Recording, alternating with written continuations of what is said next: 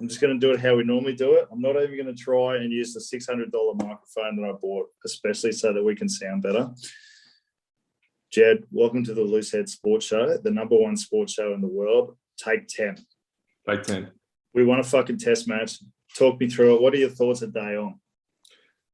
I'm still surprised. I think it was an outstanding game all round, to be honest. But when like you haven't won a test match in that long, you sort of wait the whole game to lose. Like I was just waiting for something to happen. So when Quade stepped up and banged that penalty, it was somewhat surreal. It's just been that long. I swear this is true. About 20 minutes into the second half, I was going to write on Facebook, I bet you any money Quade kicks the winning goal to win the game at the end of the game. How much of an influence do you think having someone with a little bit of experience in the number 10 position actually made on the team? Like, no disrespect to Noah, but he's 21, 22 years old, and having Quade's experience as a 34-year-old now had to have made a difference. Yeah, I mean, he has been there and done it before. So there is an element where he is experienced. Like, he's undoubtedly experienced. He's played, 70 tests, something like that. I can't speak for the ins and outs of the team and how he felt. He kicked well. I've been advocating to anyone that'll listen that you have to have a almost perfect goal kicker to win tests. He kicked well.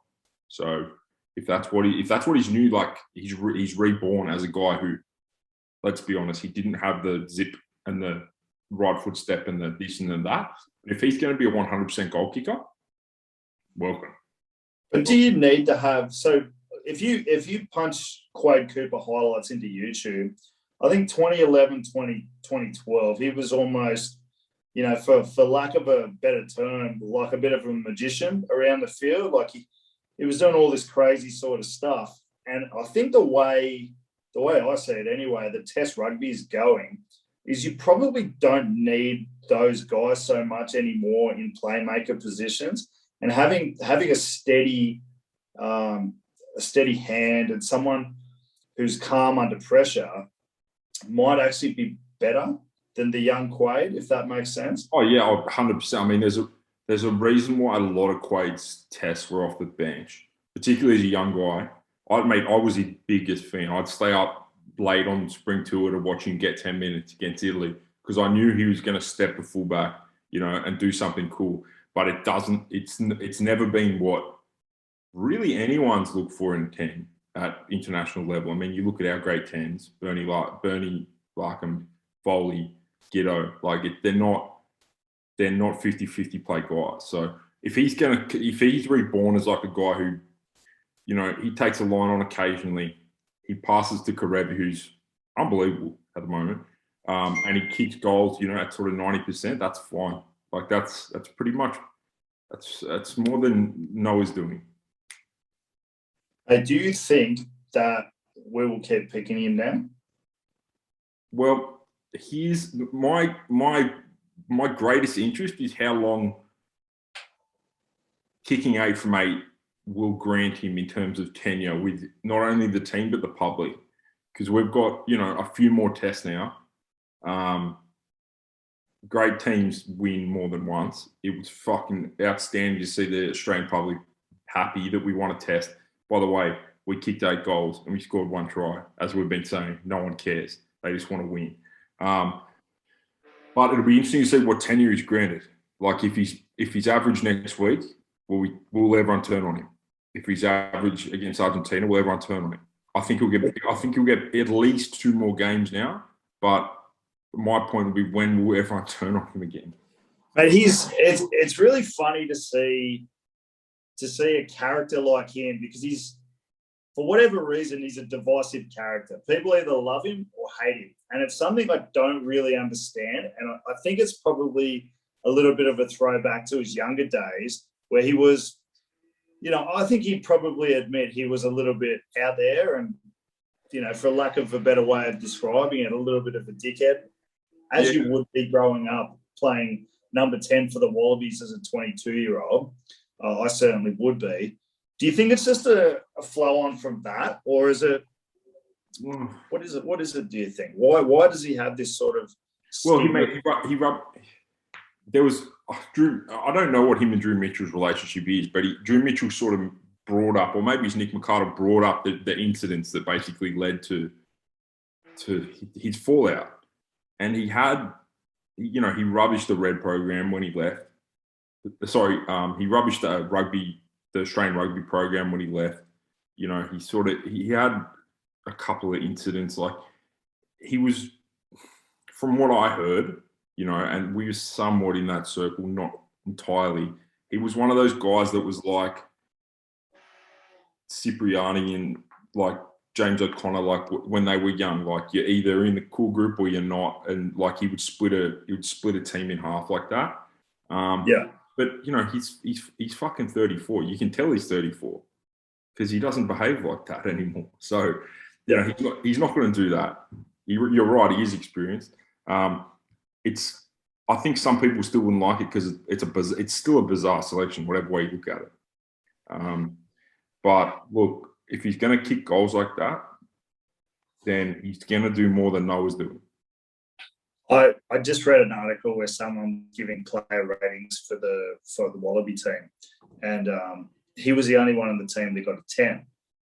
And I'm with you. Like, I think in terms of composure, he didn't overplay his hand. He has this wrecking ball outside him, who's been on fire lately, Kerevi. Unbelievable.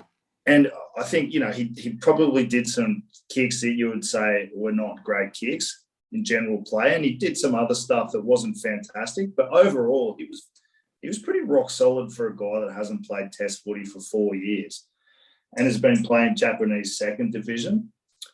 That's the thing, though. Like I'm always going to sound like the pessimist for saying, look, he kicked 8 from 8. His kicking was fantastic. His gameplay was probably a 7. Yeah, it's generous. His kicking was pretty average. He looked a little bit lost in attack at times. And besides feeding Samu Kerevi the ball, he wasn't creating attacking things. So, I still don't think it's correct to just go, holy shit, he's the best. That's a 10 out of 10. Wow. He probably had a 6.5 game with a 10 boot. Yeah. And I think as an outsider looking in, the mental effect that he had on the rest of the team, you could probably add another point or two to his overall tally for the way he played. But in terms of his just pure rugby performance, taking out all the emotion and all the external noise, I completely agree with you. It was a solid performance without being outstanding, really. Yeah, he was good. He was good. Like, but if that was sort of Bernard Foley, and we'd end up losing that test, but like people would be going, what were those kicks? Where was he? What was he doing in this? Like it would come under some critique, but that's the thing. If you have it, if you're knocking 10 from 10 or 8 from 8 or 7 from 7, then you buy yourself that sort of special teams value, and that's what he bought last night. Mate, the problem with talking a lot of shit on the internet, like I do, is that you often forget what you've been saying. But I think what he's done, winning tends to fix a lot of problems, right? And I think a lot of people are dubious about him bringing in. I think we're both dubious. They've got from winning a test match is a much needed boost to the sport in this country. Can we agree, Matt, that even for the boost of winning a game, it was worth doing on its own?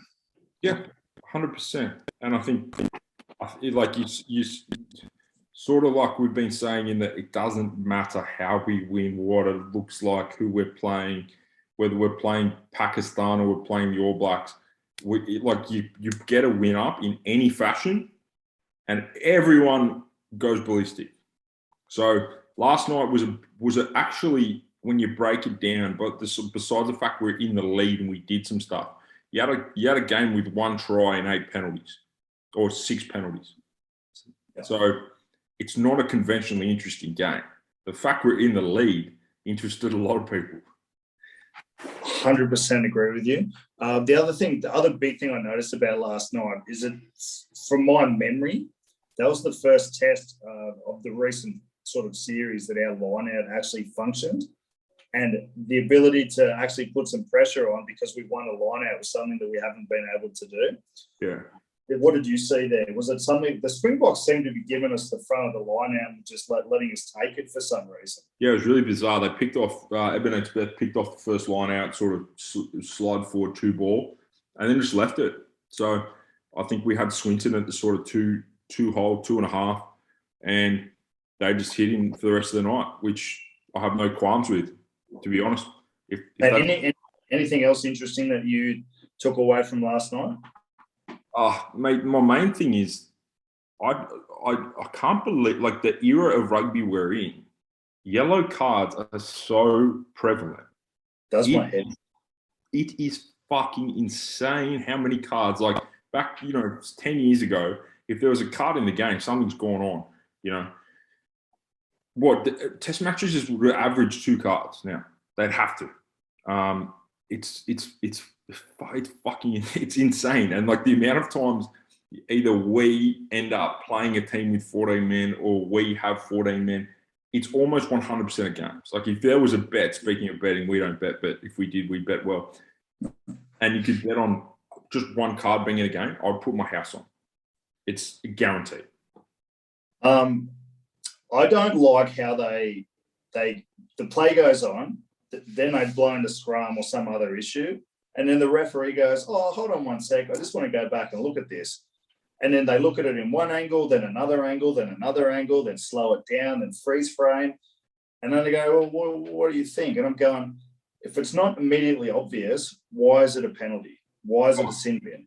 That English guy last night was bizarre. He was, and I know he'll hear this, he was fucking bizarre. He did some crazy shit. He was, at one time, there was a sort of knock-on penalty. He said, "Oh, if he's offside, I'll see it on the review, on the replay." And he sort of just looked up and then blew the penalty. He was bizarre. Like Khaleesi's one, like Khaleesi almost got punished for something that might have happened. They said, like, if Tom Banks hadn't put his hand down there, that would have been a dangerous tackle. And it's like, but it didn't happen. That's not what fucking happened. You got to penalise what happened.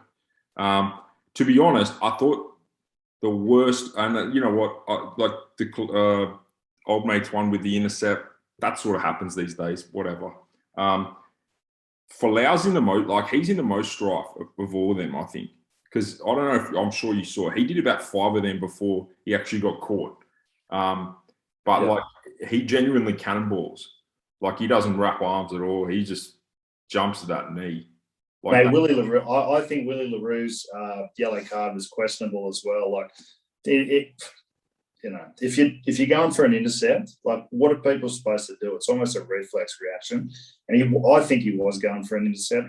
But I think if you're going like that, yes, fair enough. But if you're going like that, that's what Mertens was saying. And Mertens is always, I think he's somewhat the voice of reason sometimes, but he grew up in the era where a knockdown was a knockdown. Like you knock the ball down.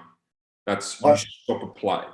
I think what they should do is there should be the assistant referee up in the sky, and their job is to look for foul play. And if foul play happens, they tell the ref, and they don't stop the game for 5 minutes to go, look at this angle, look at this angle, look at this angle. I think it's become a little bit of a blight. I don't know what rugby league's like, but certainly in rugby, no one wants to fucking see that. There's got to be a better way of doing it. There has to be. And I would say rugby league, particularly this year, like they sort of changed that, a massive rule change, but they just do it quicker. They do it fucking fast. If someone's on report, he'll be like, hold on, in my ear, you're on report for the play 5 minutes ago. Let's go. They will slow it down occasionally, but it's nowhere near like last night where it was like, mate, I want you to have a look and you have a look and we'll all have a chat after that. Like, what are we on? We're on the clock here, mate. We're getting charged by the minute. if we had lost that game, there would be an uproar over it. I think. I think the fact that we won, people are generally looking at the optimistic side of it. Question for you: if all Australia did was box kick, kick it into the corners, apply set piece pressure at line out, maul, have the best scrum in the world, kick 10 goals a test match and won every game, would you care? No. No one would care. No one would care. I mean, every Australian would, like, they'd have an overnight change of reaction. In the same way that, like, you know, you might get the odd New Zealand fan who's like, at least we're entertaining. Yeah, but, you know, if you lost the World Cup final, then you're number 2. You can be as entertaining as you like in second.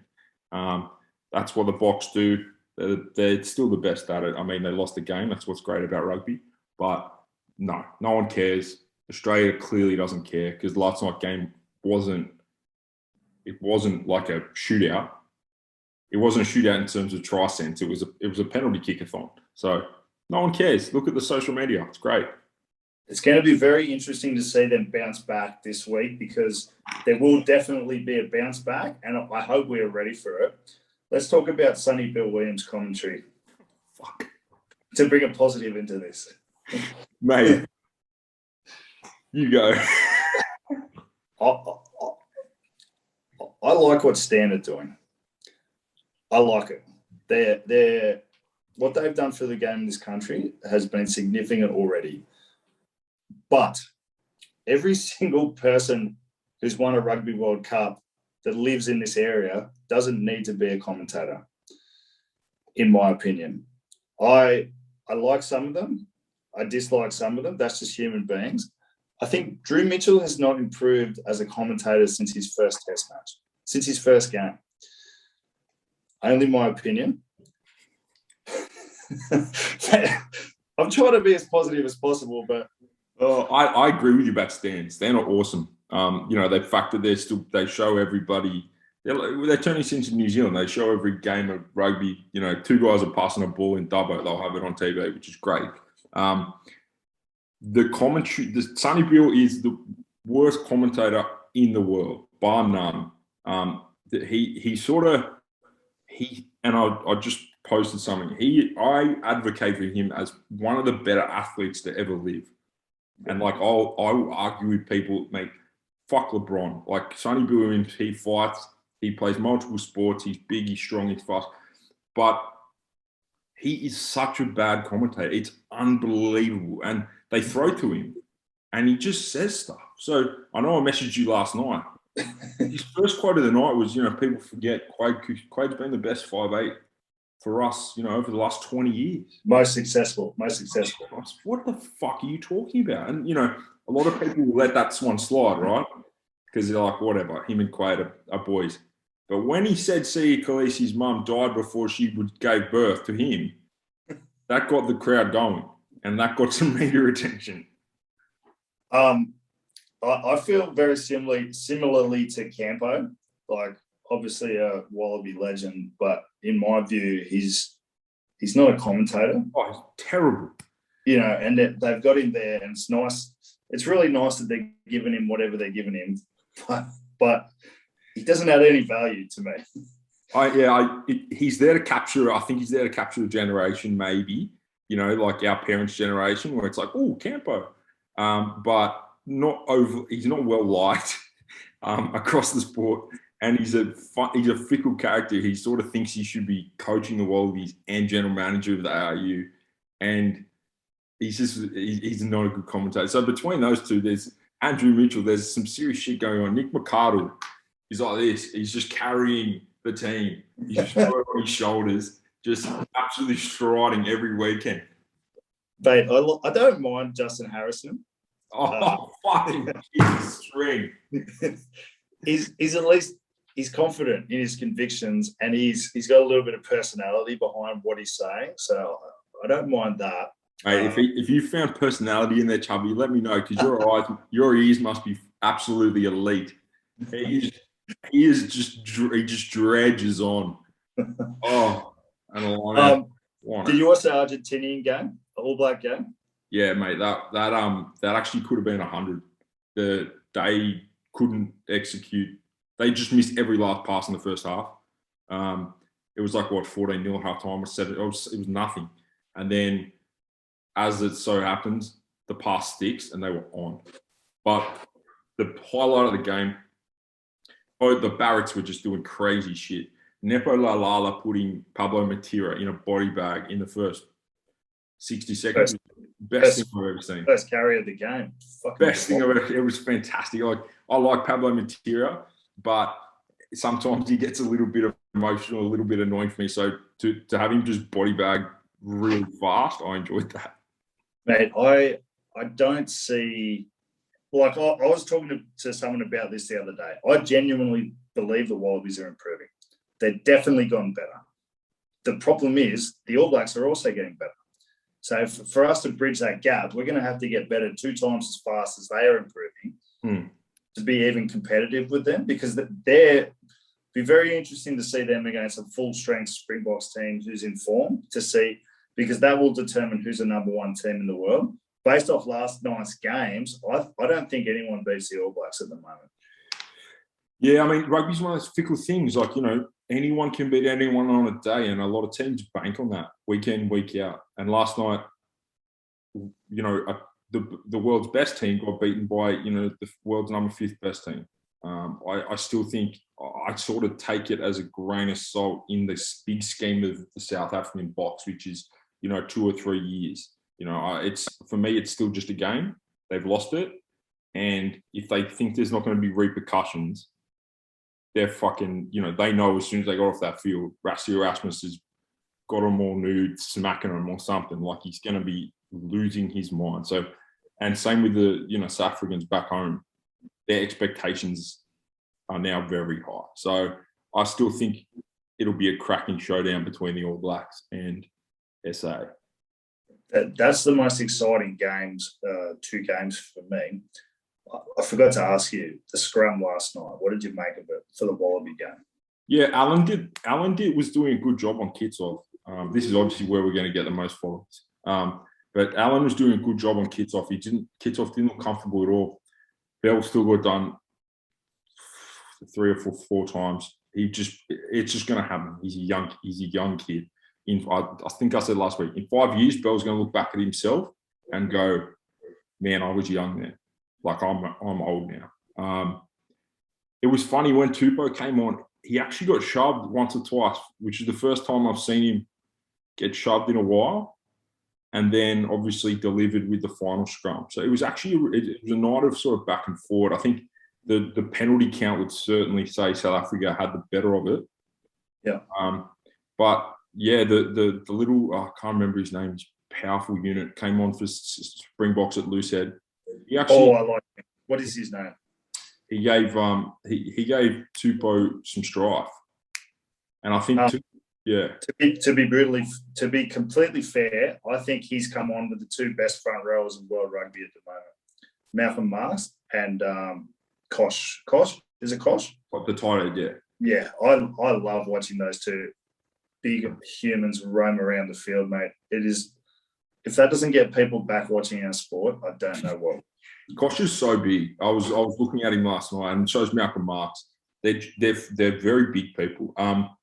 So yeah, Slips was always going to be in a bit of strife there, but I think I think for the first time in probably like 30 games for Tupou, he's actually stood up after a scrum and gone, "Oh, I can't fuck around here."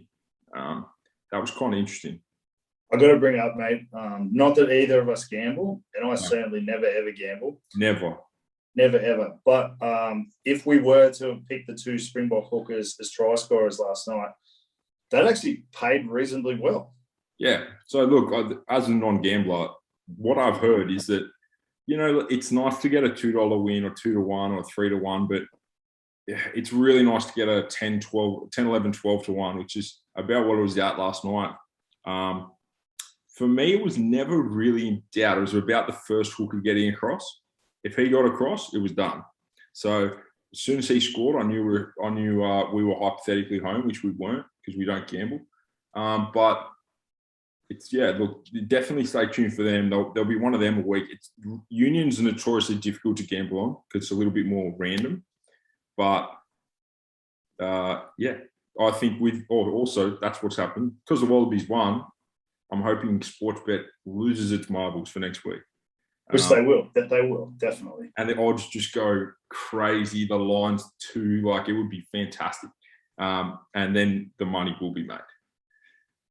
Anything else interesting happening in your world? Oh, look, I think we really I really wanted to talk about the yellow card just because it's just becoming such just a standard part of our game. It's insane. We had planned to talk about managers and management at some point, but I think we'll do that in another cast. Yeah, look, both of us are heavily involved in that world. Let's save that for a separate episode. Yeah. I reckon.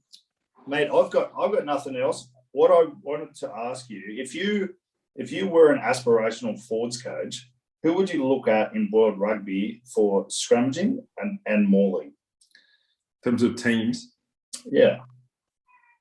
Well, I think right here at home, you've got a very, like Dan McKellar is clearly doing something very, very right in the ACT. And I would have tentatively planned at some point that I would like to go down there. He's doing something very, very right with the Mauls.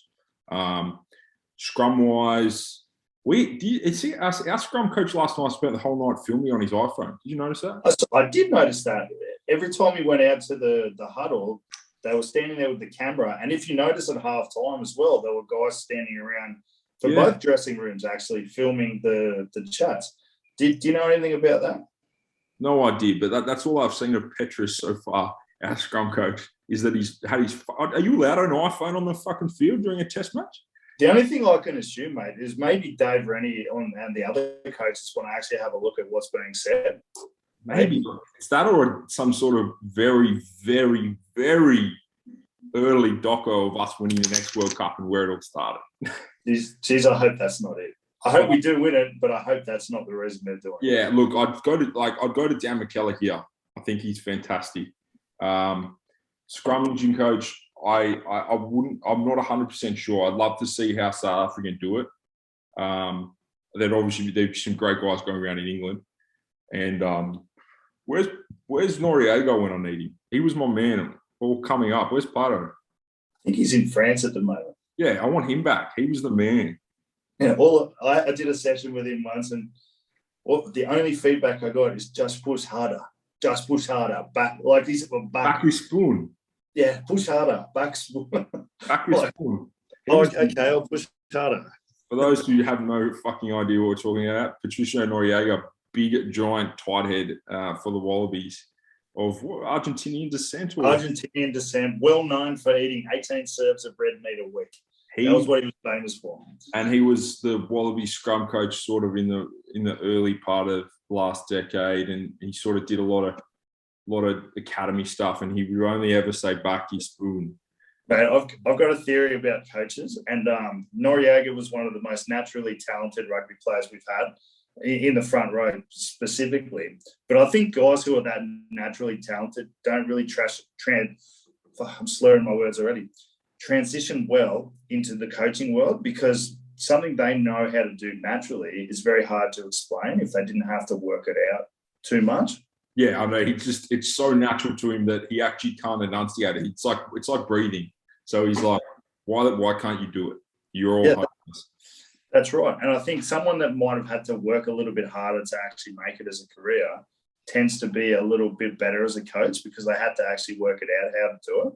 Yeah, it was like, at this point, I had to do this because I wasn't doing this. Whereas if you rock up on day one and you can do everything, you're probably not going to be a great coach, because you literally never learned. Just push harder. Just push harder. It's so fucking simple. Actually, we might get a message to the Wallabies this week. Just push harder. Mate, let's finish on this. What are you anticipating this weekend from both games? All Blacks playing Argentina again. Yeah, it'll be another hammering. I'd be surprised if Argentina try and play football again. I think it would be worse. And this goes to your point. I was actually thinking this during that game. Are people playing the wrong tactics against the All Blacks? They're all trying to play footy against them. And to me, I'm thinking, why wouldn't you try and strangle them? You know, it's crazy. Like Argentina are the most negative team on the planet who rocked up and were like, righto, let's play a game of touch footy with the king of touch football. If they do that again and the passes stick, they will lose by 45 to 50. If they rock up and they're like, okay, World Cup time, you know, it'll drop down. It'll drop down into the 20s. I think that'll be a tough game for Argentina. I think the All Blacks very rarely put two similar performances together. They tend to always learn from their last game. So they would have looked at the game, learned a lot, and I think they'll be even better this week. I think I'm going to wait to see I want to see the odds for this game. You know, just in case I was a gambler. But to be a world class team, you've got to string wins, right? So we have to string wins. You know, logic would dictate that we wouldn't win 2 games in a row against the Springboks. Prove me wrong, but I think the Springboks are going to literally not be allowed back in the country if they don't beat us this week. So I'm fairly confident that the Blocks are going to, wherever they are right now, they're getting punished by Rassie Erasmus. I'm very much with you on that one. I think the Springboks very rarely have 2 subpar games in a row. I think they probably were subpar last night. I think that helped us. I don't know. I just, for the good of rugby in this country, if we won another game, you could just start to see the mood lift, the negativity. Okay, let's say we lose this game, win the next 2. How are we feeling? I'd feel reasonably optimistic. Yep. I would say if you could take at the start of the series, if you went to Dave Rennie and said you're not going to win against the All Blacks, you have one against South Africa and you win all this Argentinian ones, he'd probably take that. Yeah, I think he would too. Mate, let's talk next week. I think there's a lot to talk about next week. There's a spring tour being talked about. There's some Shoot Shield stuff coming up. Might actually write some notes and prepare some stuff for a chat. Yeah. I mean, yeah, we can. The time does flow. How long have we been on for? I've no fucking idea. Probably 20, 30 minutes. It's always a pleasure, mate. All right, mate. Talk to you. You have a good arvo. Oh, yeah. Morning for me. See you, mate.